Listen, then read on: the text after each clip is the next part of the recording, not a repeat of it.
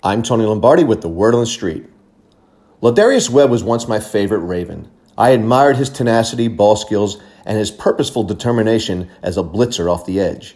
And pound for pound, he was among the best tacklers in the league. During his rookie season in 2009, he blew out his ACL during Week 15 against the Bears.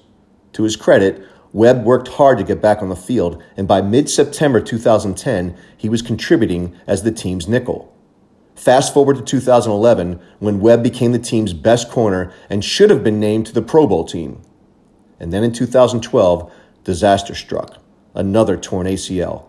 This one would sideline Webby for the magical run through the playoffs and Super Bowl 47.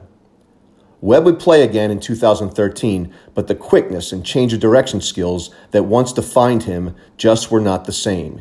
He was still serviceable, but nothing close to the Pro Bowl caliber player that he once was. To my dismay, Webb's departure from Baltimore was less than ideal. He seemed jaded and lashed out at fans on social media, fans who booed the team's stance on social injustice and against President Trump, stemming from the kneeling in London.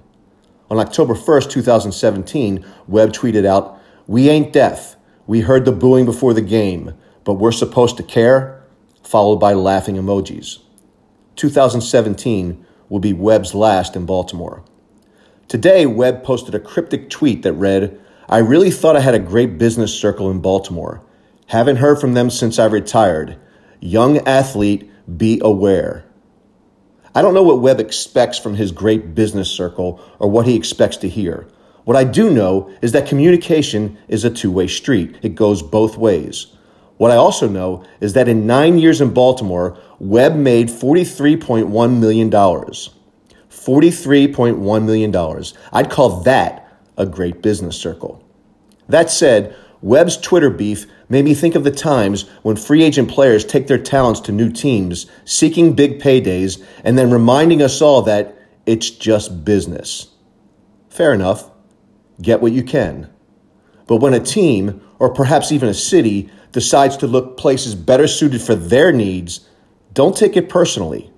It's just business. And business, like communication, is a two-way street. I'm Tony Lombardi.